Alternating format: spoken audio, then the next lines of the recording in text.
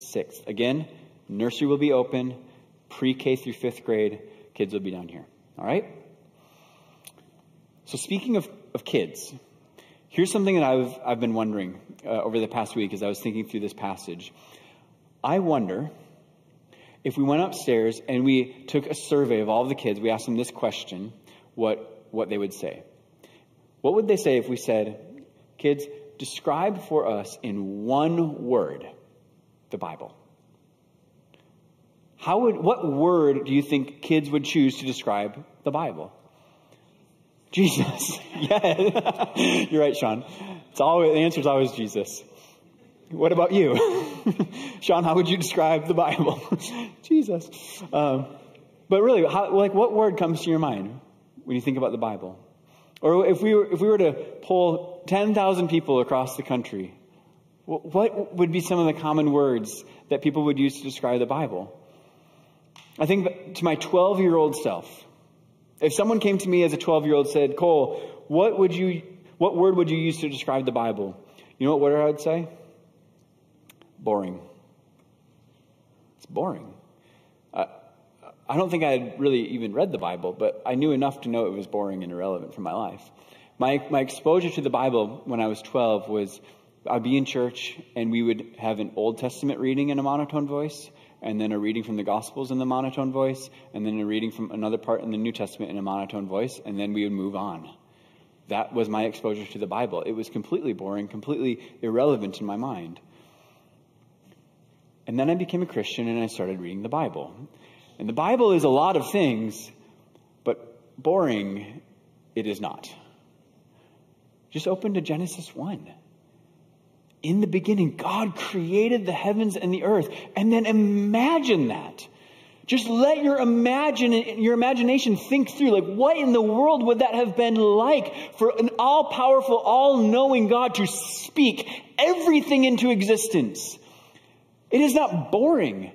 And then you just keep reading, and it's like one plot twist after another plot twist after another plot twist. I was talking to a friend earlier this week. He said, reading Genesis, it's like reading the script from Days of Our Lives. I said, yeah, that's a pretty good analogy. If you're studying alongside us in the book of Genesis, you know that we're in Genesis chapter 19, and the passage we're studying this week, it is certainly no exception to that. It is drama, is what it is. If you jump on our website and you click About Us, and then you click Beliefs, the first thing that you'll see in our statement of faith as a church, it revolves around the scriptures. And here's what it says. The sole basis of our beliefs is the Bible. The 66 books of the Old and New Testaments, it was uniquely, verbally, and fully inspired by the Holy Spirit and was written without error in the original manuscript. It is the supreme and final authority in life and faith in every age. This is our statement of faith around the scriptures. And so I think it's important to recognize as we get into our text this morning that this passage, just as much as Genesis 1 and John 3 and Psalm 103 and Revelation 21, Matthew 28, whatever scripture you want to pull into your mind, this passage is just as uniquely and verbally and fully inspired by the Holy Spirit and without error. And what that means is that God intends to convey something to us. He wants to communicate something to us through this passage. And so if you have your Bibles, you can feel free to open them up to Genesis chapter 19.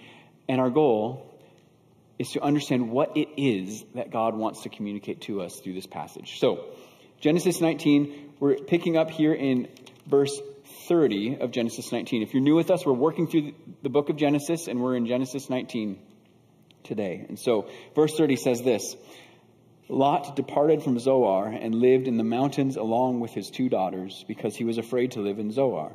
Instead, he and his 2 daughters lived in a cave. Then the firstborn said to the younger, Our father is old, and there is no man in the land to sleep with us, as is the custom of all the land. Come, let's get our father to drink wine so that we can sleep with him and preserve our father's line. So they got their father to drink wine that night, and the firstborn came and slept with her father. He did not know when she lay down or when she got up.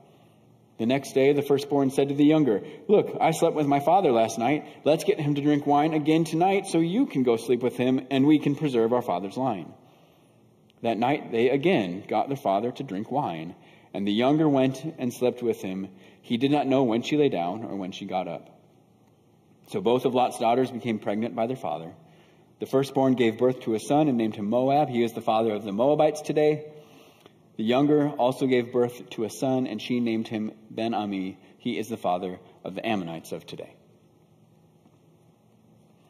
Nothing weird there.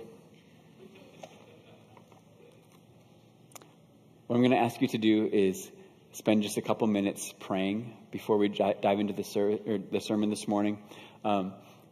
Stick your heads together with someone you're sitting next to. If you're new with us and you're not really sure what this looks like, or you don't really know anyone, feel free to introduce yourself. And then we spend time just asking God to bless this time, to teach us, to give us a humble heart.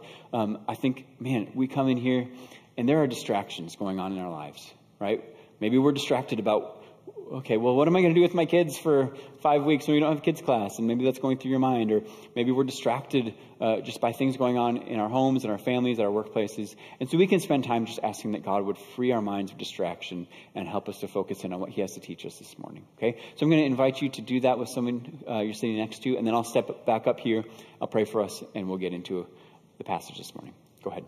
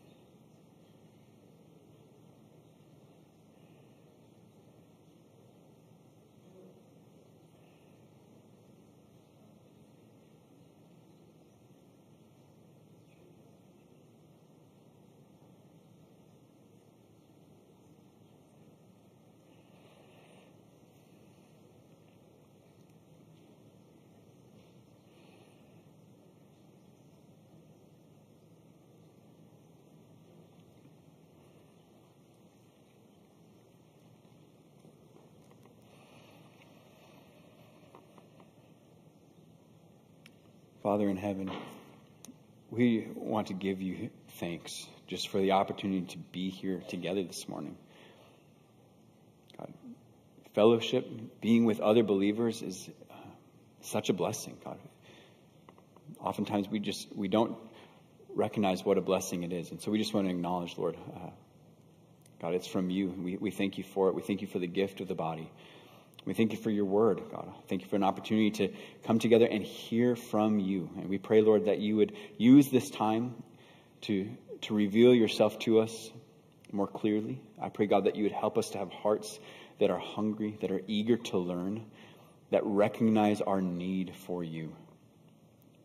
We confess just the distractions that often go on in our minds and our hearts that pull us away from you.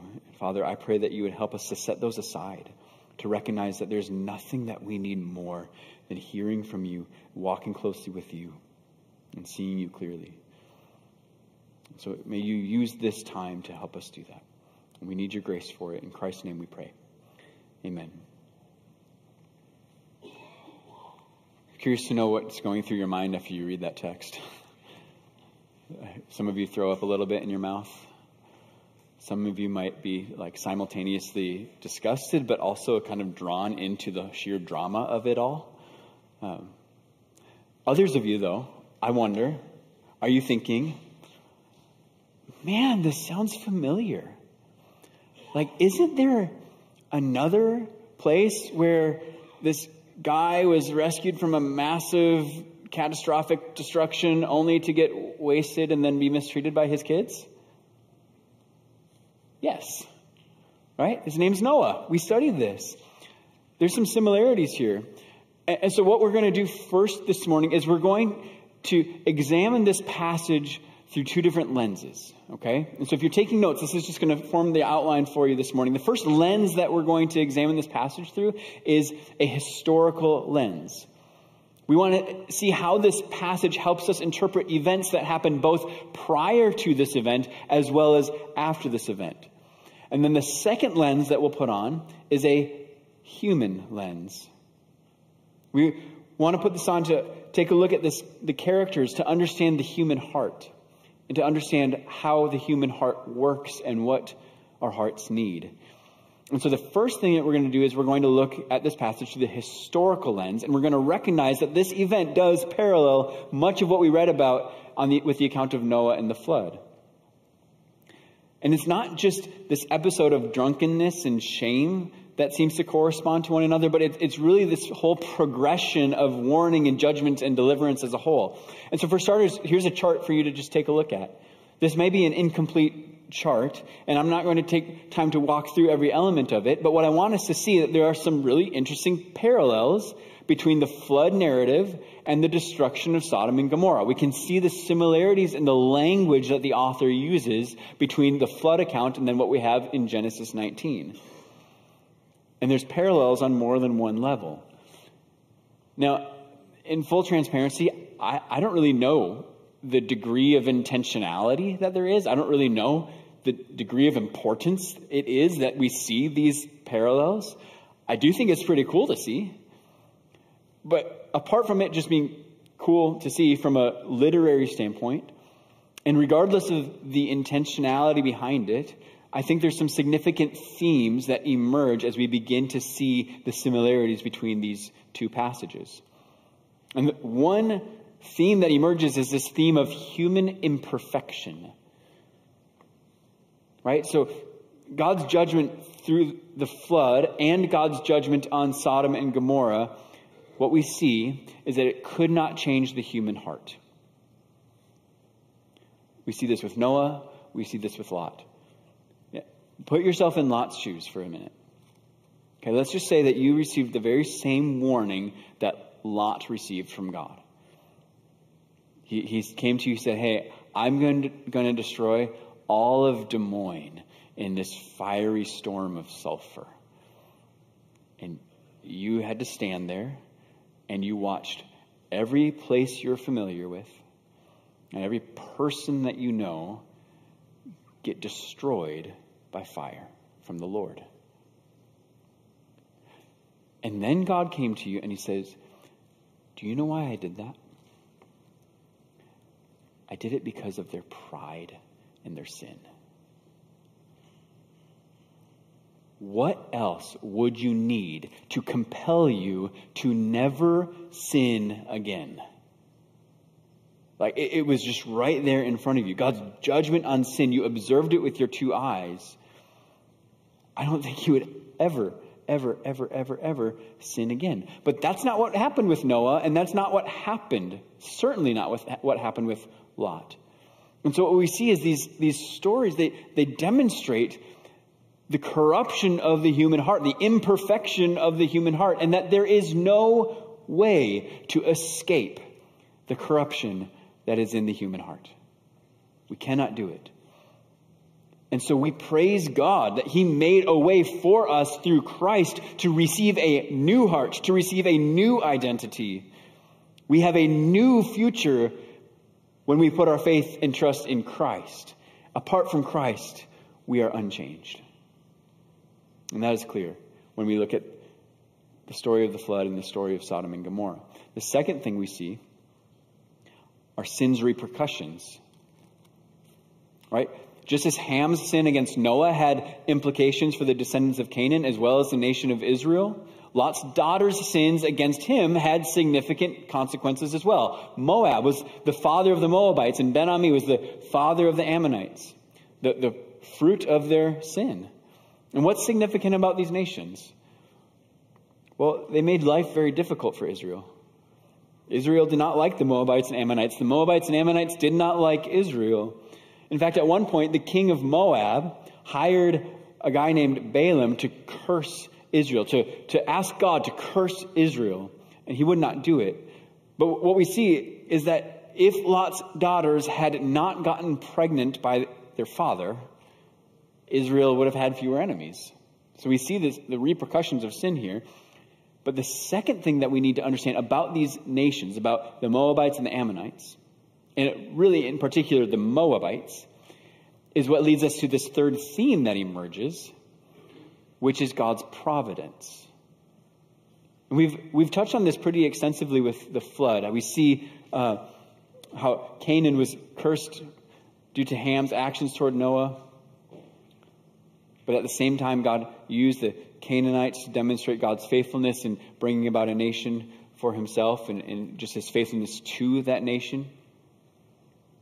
But similarly, even through the sin and failures of Lot and his daughters, God is providentially setting the stage for his promises to be fulfilled in really remarkable ways. And so it's not just the Moabites as a nation we need to really pay attention to, but specifically one Moabite, a woman by the name of Ruth. And in the book of Ruth, we read how Ruth accompanies her mother-in-law back to the land of Judah, where she meets Boaz, who marries her, and together they have a child named Obed, and Obed grows up and he fathers Jesse, who grows up and fathers David.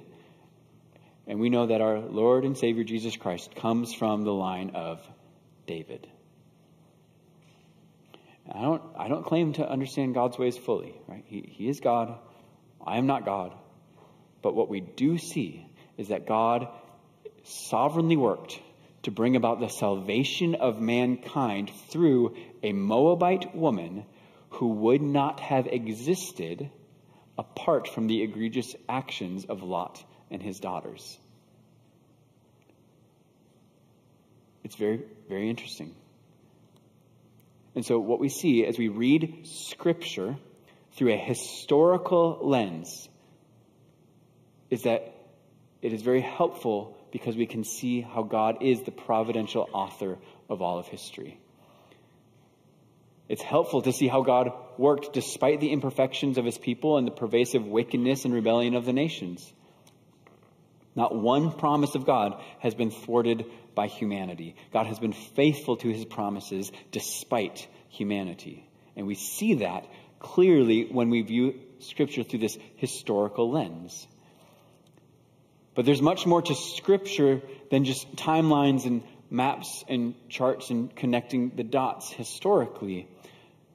The book of Hebrews says this in chapter 4, verse 12, "For the word of God is living and effective and sharper than any double-edged sword, penetrating as far as the separation of soul and spirit, joints and marrow. It is able to judge the thoughts and intentions of the heart."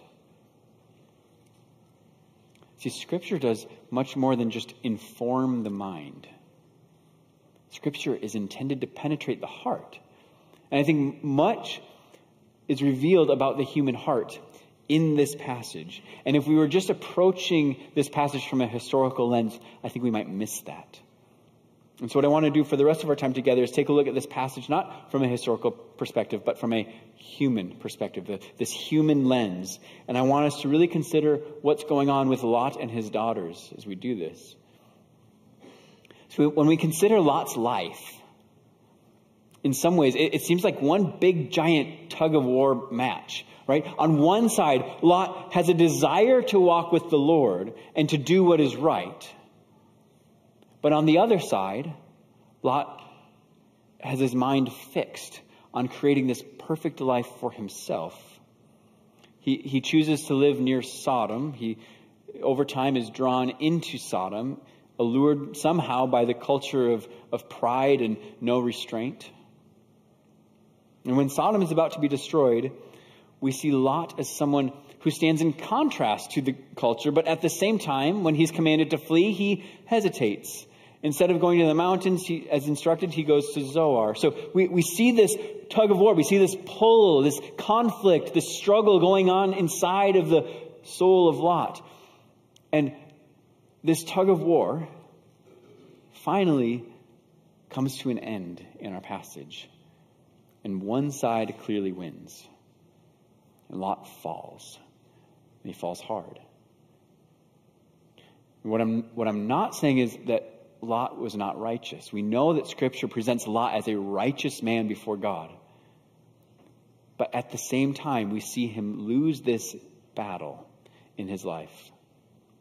And he rejects obedience to God in this instance. His soul is in conflict. He's struggling. Do you ever find that your soul is in conflict? Do you ever sense that struggle in your own soul? That inside of you, you desire the Lord. You want to walk closely with God. You want to be filled with His Spirit. But at the same time, you're longing for worldly pleasures. You're longing for temporary satisfaction. You want to indulge your flesh. And you just sense this struggle pulling you back and forth inside of you. You know, if this is you, just a word of comfort for you from a guy named J.C. Ryle in his book Holiness. This is what he writes. He says, a deep sense of that struggle and a vast amount of discomfort from it are no proof that a man is not sanctified. Nay, rather, I believe they are healthy symptoms of our condition and prove that we are not dead but alive. A true Christian is one who has not only peace of conscience, but war within. He may be known by his warfare as well as his peace.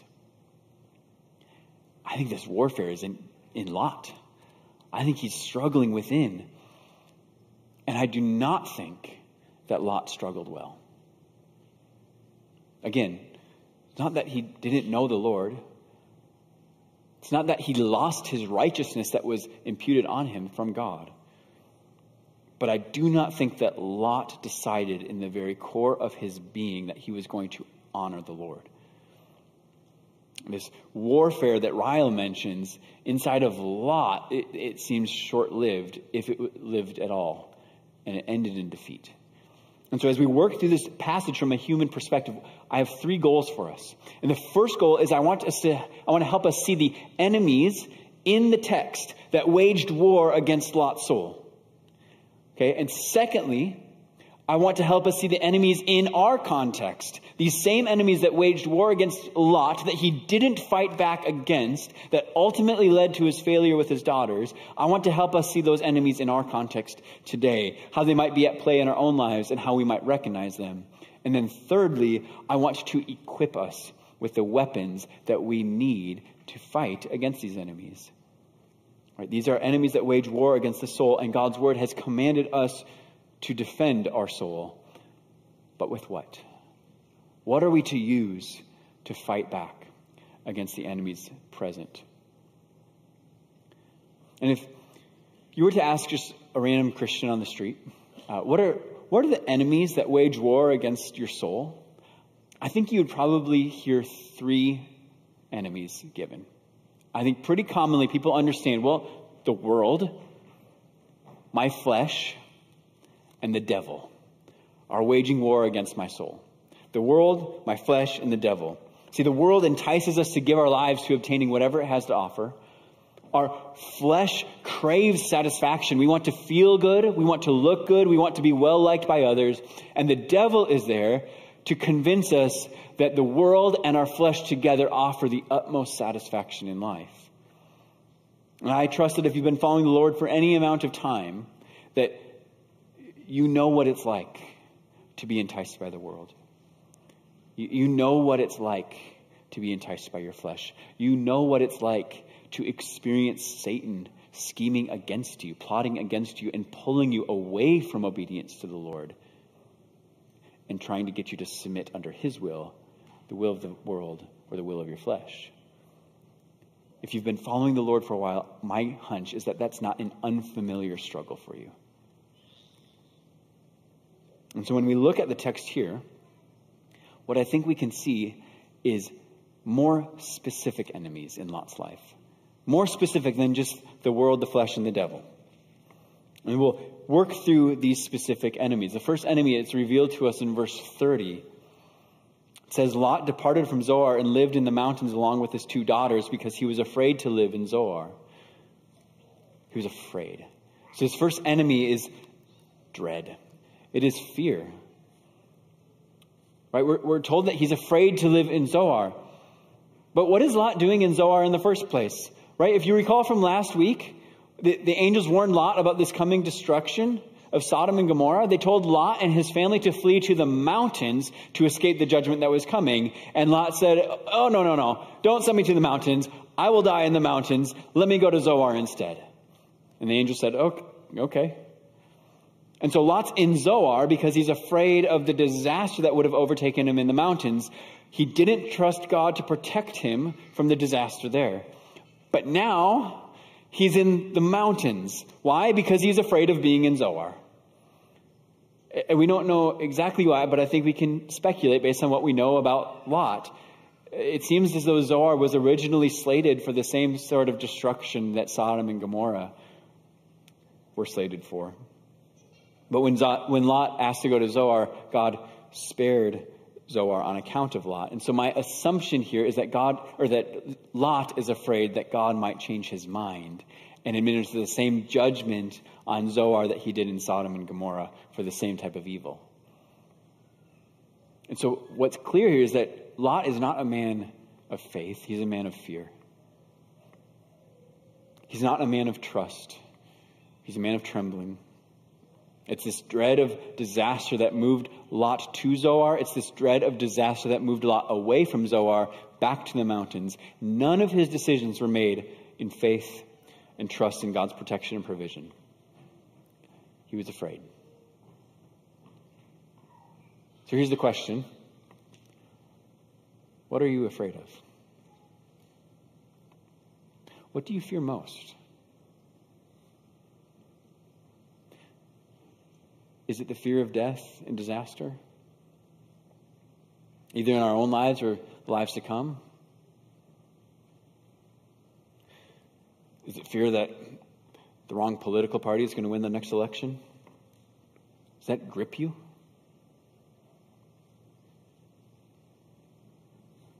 There's a lot of fears in our lives. I mean, think about the fear of your plans being disrupted. Is that a fear in your life? Maybe it's the plans for this afternoon. Maybe it's the plans for the next 15 years. But do you fear those plans being disrupted? See, if you do, oftentimes that fear, it moves us to do everything in our power to manipulate the circumstances to make sure our plans come to fruition. You have a fear of missing out. FOMO, as they say. You're gripped by this fear that you might not be where you're supposed to be, or you might not be with the people you're supposed to be with. Maybe you have a fear of what others think about you, and you're constantly trying to prove yourself to others through what you say and what you do and what you wear, how you act. You're living for an audience of many. I'm sure the list is endless. I'm sure if we all took time to just write out our fears and we put them all together, that list would be infinitely long. But what do we do when we recognize that we are walking in fear? When we get this sense of fear and dread pulling us away from faith and trust in the Lord? There's a weapon. There's a weapon that we use. Here it is. It's to fight dread with the comfort of God's word. You know, God's word, it has so much to comfort us with. Right? Do you fear disaster? Psalm 46 tells us that God is a refuge and strength. He's a helper who is always found in times of trouble. Do you fear being alone? Matthew 28 tells us that Jesus is with us always to the end of the age, that he will not leave us or forsake us. Are you afraid of death? Hebrews 2 tells us that Christ has conquered death once and for all. Are you afraid of your plans being disrupted? Romans 8:28 says that God works all things together for the good of those who love him, who've been called according to his purpose. Are you afraid of judgment and condemnation? For those of you who are in Christ, Romans 8 says that there is no condemnation for those who are in Christ Jesus. God's word has much to comfort us with.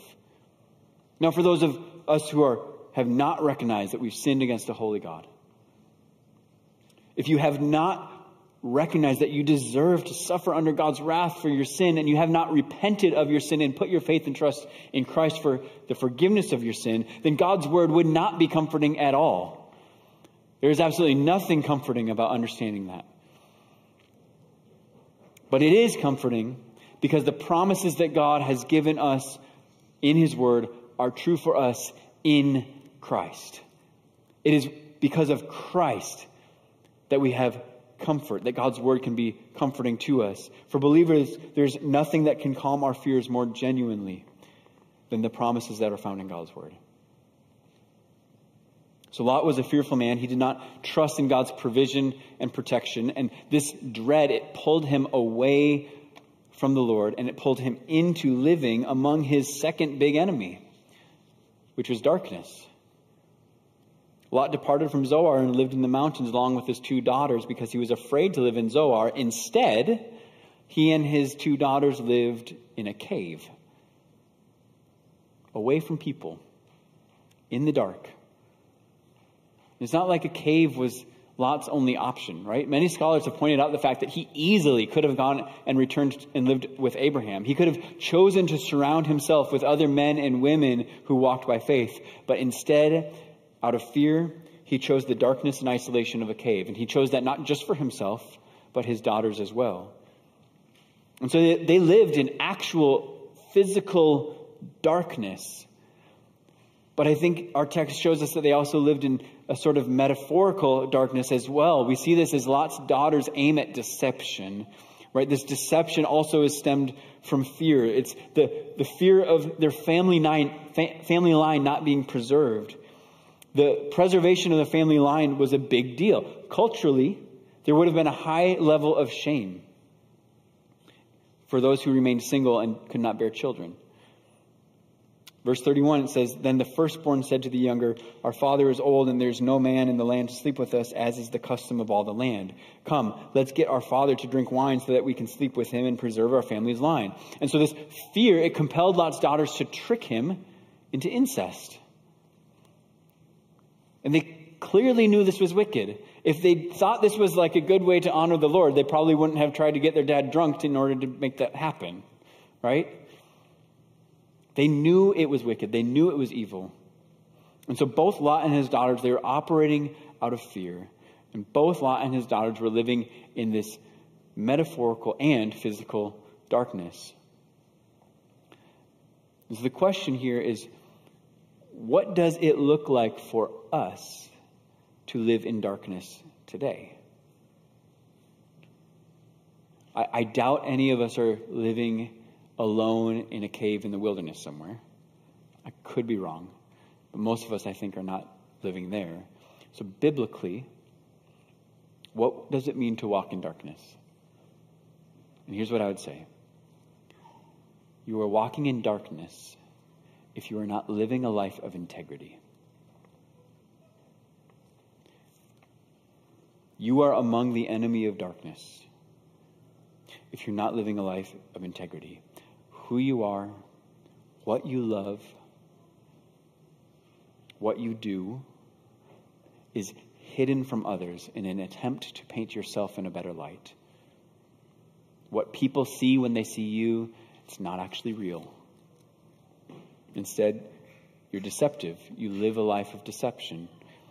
And John writes this in chapter 3 of his gospel. He says, "This is the judgment.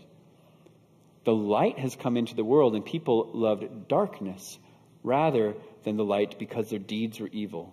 For everyone who does evil hates the light and avoids it, so that his deeds will not be exposed." And sometimes people are very skilled at continuing to be around other people while still living in the darkness. Right? We just get used to putting a smile on when we walk through the doors of the church. But in your heart, if that's what you're doing, you know that your smile is not real. You know that it does not stem from genuine joy and gratitude in the Lord. But you're getting really good at doing it, and so you just keep doing it if you're walking in darkness.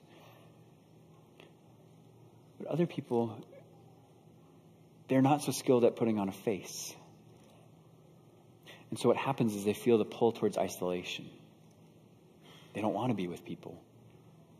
And going to church and going to Bible study and meeting up with someone for coffee, whatever it might be, it doesn't sound appealing. It sounds like a chore. It sounds like something that you might rather avoid because being around others, it introduces the threat of being truly known. And if we do not recognize this pull, we don't sense the enemy of darkness there, or we do recognize it, but we don't do anything about it, then it will not be long before we stop going to church, we stop going to Bible study, we stop surrounding ourselves with other believers. Or when we are around other believers, there will be very little chance that who we present ourselves to be is not real. The real you will be hiding in the dark. This is the threat. This is the enemy. And so how do we fight against that? There's probably a number of ways. And what I would say is if you're like, oh my goodness, that's me. That is going on in my soul right now. Step one, just get a brother or sister that you trust and talk to them. Just confess it. Say, this is what I'm struggling with. I want to be in the dark. I want to be isolated. I want to be alone because I have a fear of people seeing who I really am, seeing the sins that I struggle with, knowing what failures I've had to go through over the last period of time. That's one thing.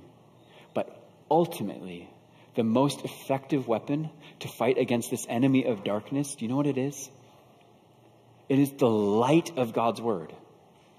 We fight our fear with the comfort of God's word. We fight the enemy of darkness with the light of God's word.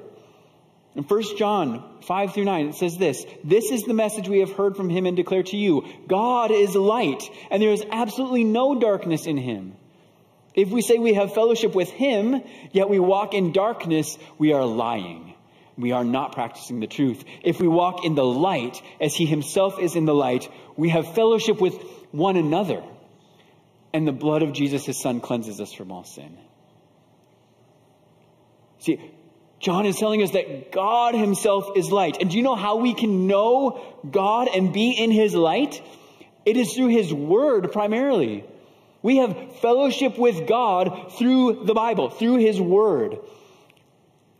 And it's when we walk in the light that we are immersing ourselves in the word of God, fellowshipping with God through his word, that we then have real, genuine, and transparent fellowship with one another. We move out of the darkness, we step into the light, and we find life there. But the primary weapon in order for us to do that, to fight against the darkness and step into the light, it is the word of God, the light that it provides.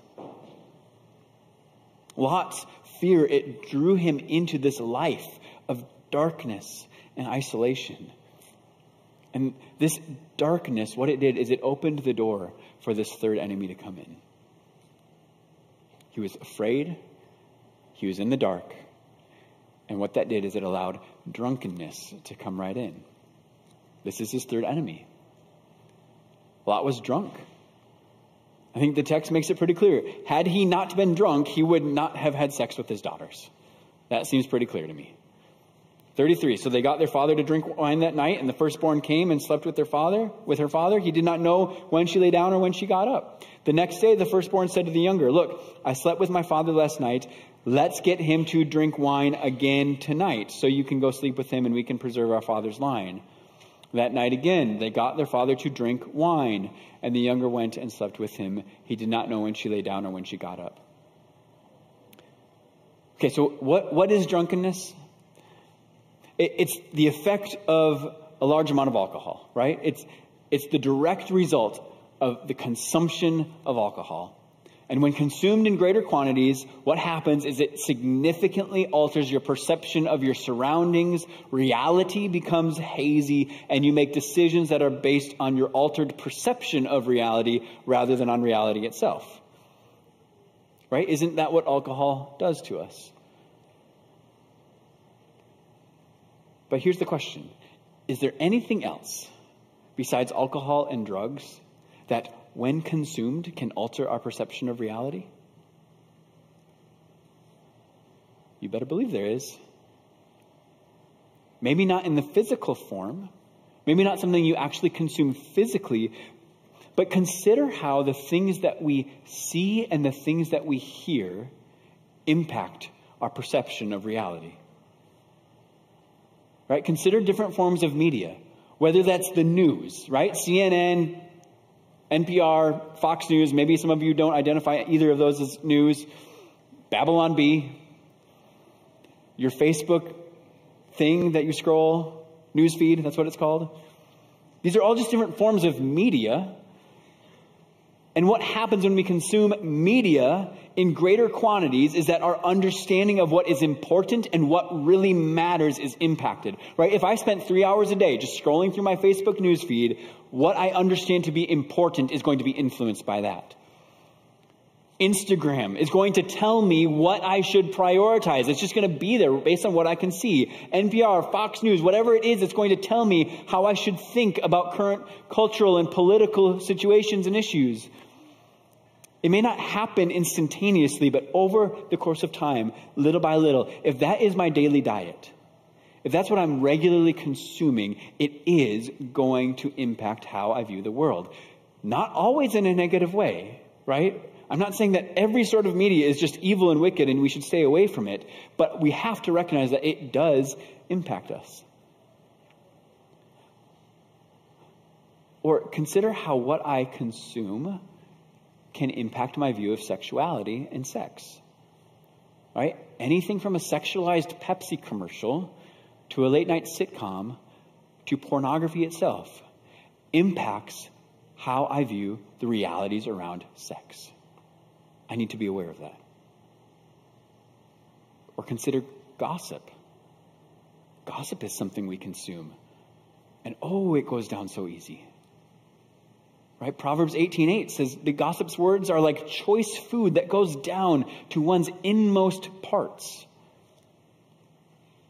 And when it goes down, what does it do? It alters your view of a person.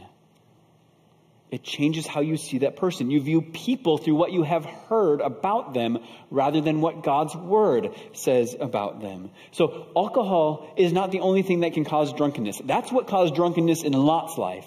But we have to be on guard against the things that we consume that alter our perception of the world as well. Because if we're not on guard against them, we will end up making choices that are disobedient to the Lord, that drive us further away from a close, intimate relationship with Him. And so what is the weapon?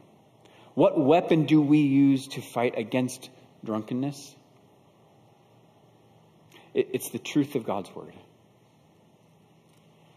It is God's word that needs to shape our perspective on the world. We need to immerse ourselves in the word of God, be exposed to its truth. So notice the commonality of all of our weapons here. We fight fear with the comfort of what? God's word. Right? We fight darkness with what? The light of God's word. We fight this drunkenness with the truth of God's word. It is God's word that is our ultimate weapon to fight against our spiritual enemies.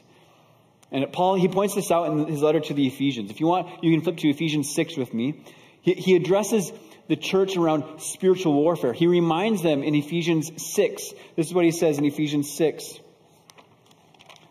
He says, our struggle is not against flesh and blood, verse 12, but against the rulers, against the authorities, against the cosmic powers of this darkness, against evil spiritual forces in the heavens. And then he instructs them. He says, for this reason, take up the full armor of God so that you may be able to resist in the evil day. And having prepared everything to take your stand. Stand therefore with the truth like a belt around your waist, righteousness like armor on your chest, and your feet sandaled with readiness for the gospel of peace. In every situation, take up the shield of faith with which you can extinguish all the flaming arrows of the evil one. Take the helmet of salvation and the sword of the Spirit, which is the word of God. So consider this. Every element of the spiritual armor that Paul is instructing us in here It is defensive in nature. It's protection against the enemy, and that's good, and we need it. But there is one thing that is offense. There is one weapon he mentions. It is the sword of the Spirit, which is what? It is the Word of God. It is the Word of God that we are able to use to fight against our enemies that are waging war against our soul. In our passage, dread, darkness, drunkenness, they all collaborated together to form this perfect environment for an epic fall in the lives of Lot and his daughters. And those enemies, they threaten us today. They're in our lives today. And so what do? We take up the Word of God. We immerse ourselves in the Word of God. We read it and we meditate on it. We pray through it. It becomes our daily sustenance. There's not one day in our lives that we will not be engaged in the spiritual battle, whether or not we realize it. It is going on around us daily. So there is not one day that we can afford to be without the weapon that God has given us to use to fight against our enemies. May it dwell richly in us. God's word, it's powerful because it's true, right? It provides light and comfort that our souls so desperately need if we're going to walk with God. But it doesn't provide light and truth just in the sense of there's like a bunch of really helpful verses kind of sprinkled throughout the Bible. Really, I mean, there are, don't get me wrong, but it works together and points us to the one who provides the light and comfort and truth, and that is Jesus Christ. It is God's word that points us to Christ ultimately as the source of what we need. And so as a body, what God has done is he's instructed the church to remember Christ through the Lord's Supper. And we're going to take time doing that in just a little bit. See, apart from the life, death, and resurrection of Christ, we have no comfort. We have no light. And God, this is what he's instructed us to do. In 1 Corinthians 11, he says, "For I received from the Lord what I also passed on to you. On the night when he was betrayed, the Lord Jesus took bread, and when he had given thanks, he broke it. And he said, 'This is my body, which is for you. Do this in remembrance of me.'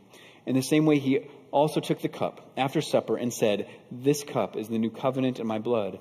Do this as often as you drink it in remembrance of me. For as often as you eat this bread and drink the cup, you proclaim the Lord's death until he comes.'" And so what we want to do right now, as a fellowship, as a body of Christ, we want to take time and proclaim the death of Christ to one another. We want